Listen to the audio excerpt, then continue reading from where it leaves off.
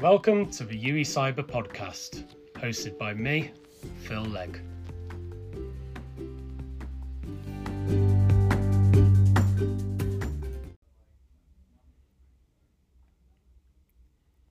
Hello and welcome to this week's UWEcyber podcast. So I'm delighted to be joined by Carol and Dalila. So Carol, Dalila, could you just introduce yourselves and let us know a bit about who you are and what you do? Can I start?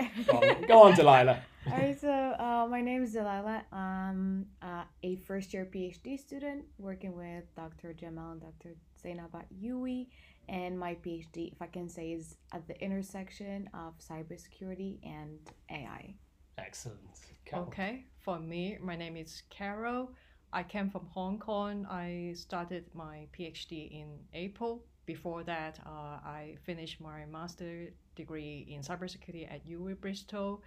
My research topic is related to advanced persistent threat and cyber physical system, as well as exploring the use of digital twins to protect the critical system that we depends on everyday life.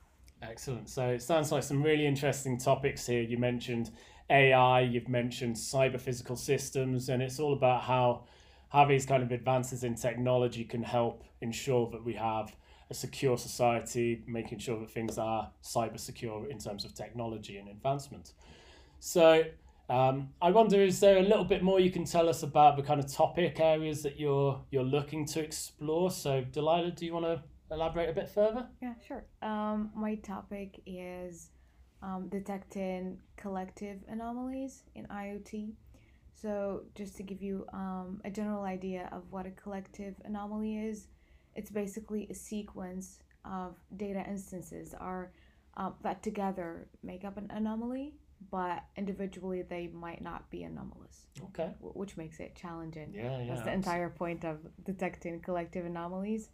So it's cybersecurity because here we're talking about anomalies. So it's detected anomalies. An anomaly might be an attack, like denial of service attack. It could be something else in like different application, but we're still in the detection in general. And I guess when we're talking about IoT devices, this could be anything through to home IoT and doorbells and cameras, through to industrial IoT and how functions in a power plant or machinery are operating in. That sounds like some quite scary stuff if we start getting into anomalies in that space. And I guess actually that ties nicely into what you're looking at, Carol, then. So you mentioned about cyber physical systems. So could you just tell us a little bit more about that? So cyber physical system, in short CPS, is not typical pieces of software that we use in the computer. It is very complex embedded system that with sensors, computing logics, and actuations that could influence the physical world.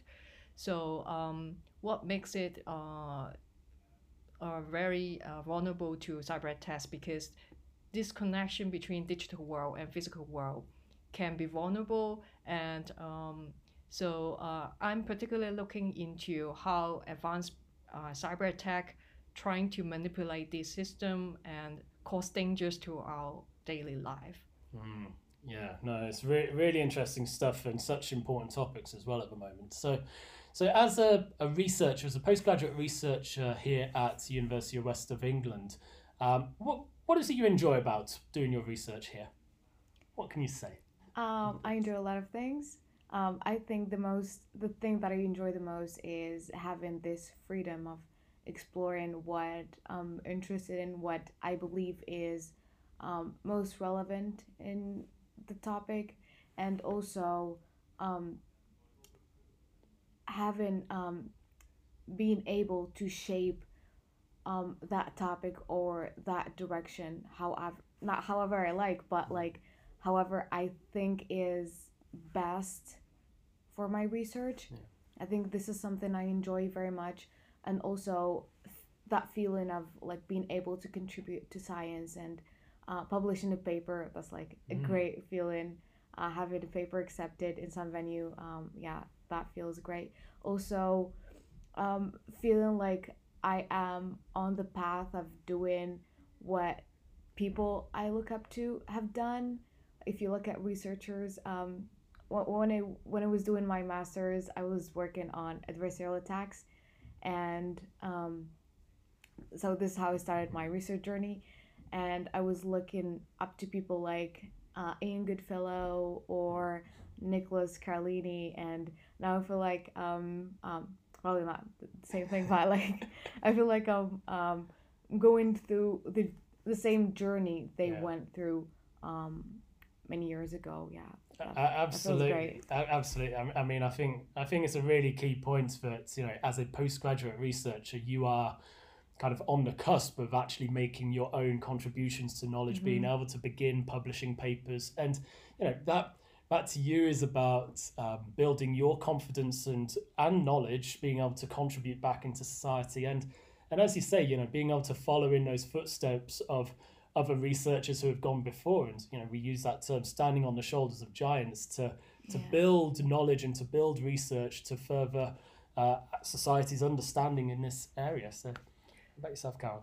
Yeah, for me, there's a few enjoyable moments so far because I just started my PhD journey for 6 months. I can't really say I have achieved a lot or found some role model that I should follow ahead. But right at this moment, I feel really proud of myself that I have been selected to present some poster paper in IEEE conference. It is a milestone for me to really take on the role of researcher because as a researcher, we are trying to encapsulate more knowledge and then to share this information to the research community, make the world better. And I feel this is very meaningful for me. And in terms of the research topic, I'm very interested on how we could protect the cybersecurity in physical world. So this topic really very meaningful and valuable for me to deep dive into this.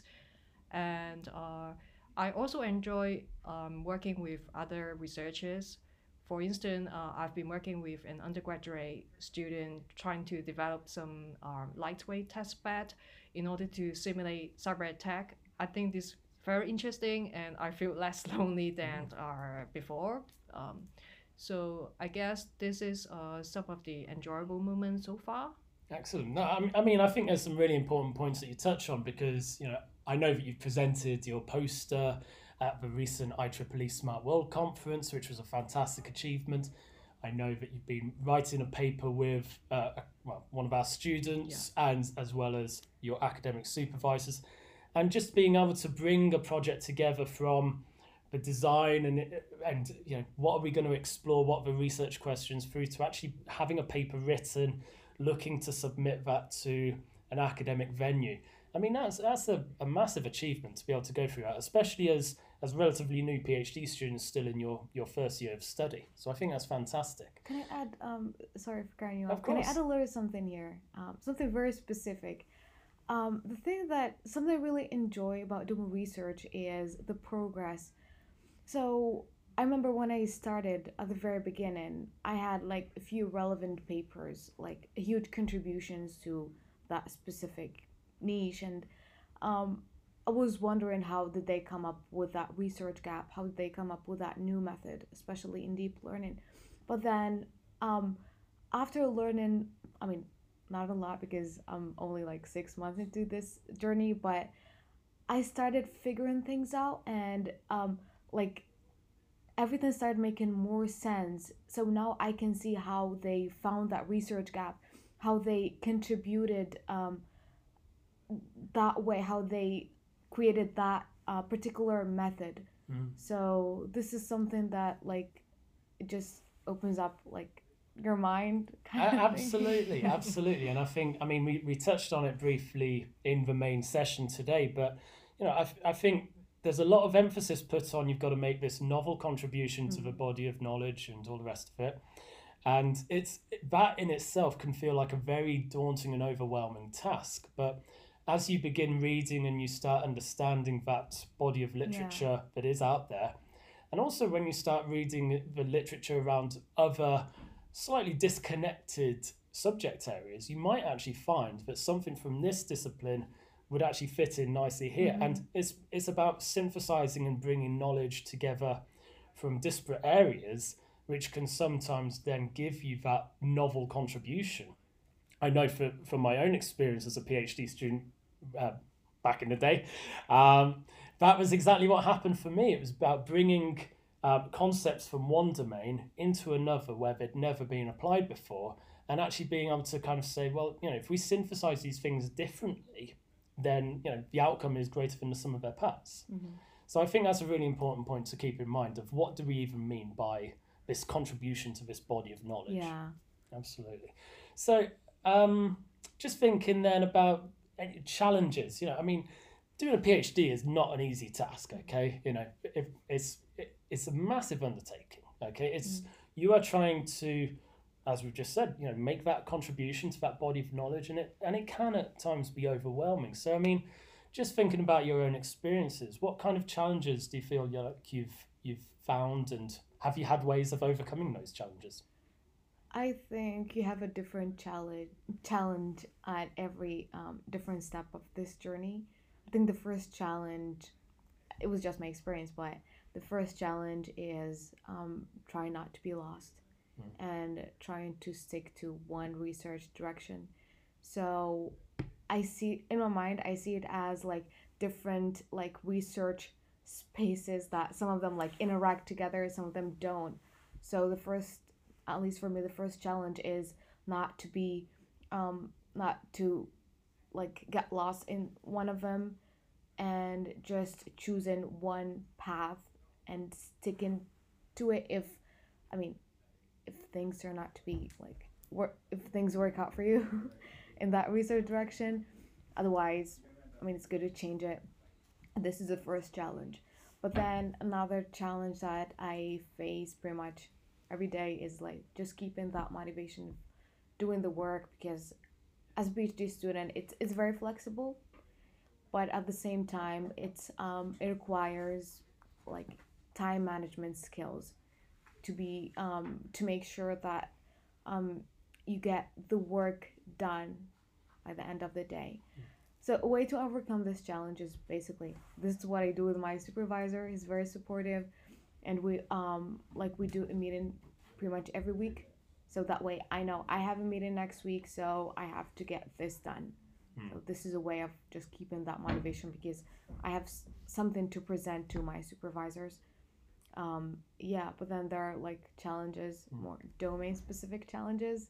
But I think it's a really, really important point, because as a PhD student, you do have a lot of freedom or a lot of autonomy to delve deep into the subject that you've chosen. And, that can mean, you might have days that go by where you feel like you've not really achieved because you've just been reading. But again, all of that contributes in one way or another to your growing understanding of that subject. So I think time management is probably one of the biggest challenges that a lot of PhD students come up against, but also, more importantly, they find their ways to deal with that. And I think, again, what's really nice here is we've got a growing community of researchers at the University of West of England to offer that kind of support network and to be able to share tactics, techniques of being able to overcome some of those challenges. Yeah. So, Carol, how about you?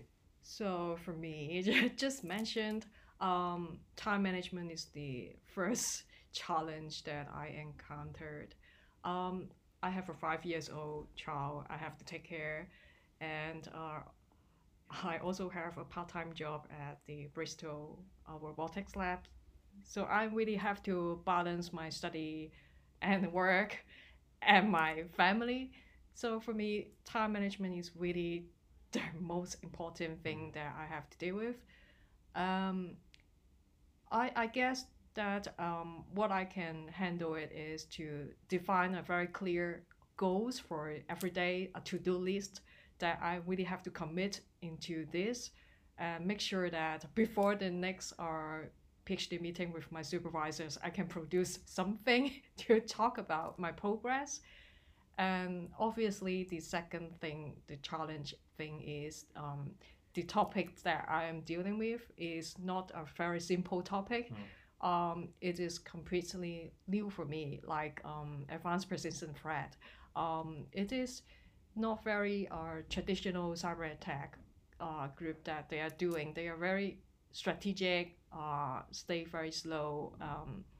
They have a lot of different specialist skills. So I need to learn how they operate. At the same time, I need to understand about my topics related to cyber physical systems and digital twins. So there are a lot of things that I have to learn throughout the journey. And let's go back to the first challenge, that is the time management. How can I balance my study, um, the work that I've been doing, and my family? So I guess the priority is the most important thing that I have to do. Yeah, no, I think that's some really interesting points there, and in particular, it's you mentioned about the APT groups and all of the challenges of understanding that. For instance, you're working in highly dynamic areas where there's a lot of change that may occur. So it's all about that. How do you hone in on that particular problem and say, yes, there are all these other problems, but I just can't address everything in this PhD. So how do I hone in on that particular problem and say this is the thing that I am able to dive deep into and offer a viable solution or some sort of answer to that research question for. And again, it was really interesting hearing you talk about time management. I think again that's the challenge that a lot of researchers will say of how to balance all these other competing aspects, whether it be personal life or professional life.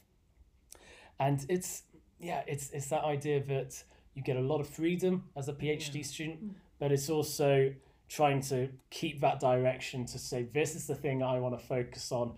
Try not to get sidelined on these other ideas which may or may not lead to where you want them to be.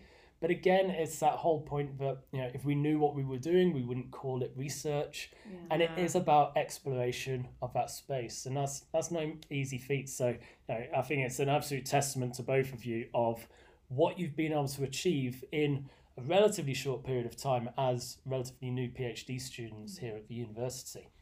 So if we were to just wrap up with one final question, what would be your kind of best tips or advice for anyone out there thinking that they might like to pursue a PhD in the future? I think my biggest advice would be try to get a research experience before doing a PhD, maybe during a master's or an internship, or just to get a taste of what it's like to do research, because I believe it's not for everyone. So having that experience before jumping in is really important for me. Yeah. But then when you start the PhD, just not being open-minded about your research topic and not getting stuck with that very first idea, because it's gonna change a lot. And as a PhD student or researcher in general, you have to be open-minded and accept the changes. So yeah, at least for the beginning, this is my advice. Absolutely. Excellent. Carol? So my biggest advice is to before apply for a PhD program, you really need to know about the topic that you are trying to research. Is that topic really interested you? Because this is the area that you want to specialize, maybe for coming 5 years or 10 years. So if the topic is not your interest, not your favorite, then don't apply for it. And obviously, every university have different PhD application process. It's important to know about what's the process involved. Like you might need to get a reference from our professional or academic academia. So you need to clearly understand what is the application requirements. And obviously, the PhD journal is over a few years. Do you have the commitments to finish this PhD without influenced by other personal factor? So I guess it is very important to think about it before the application process.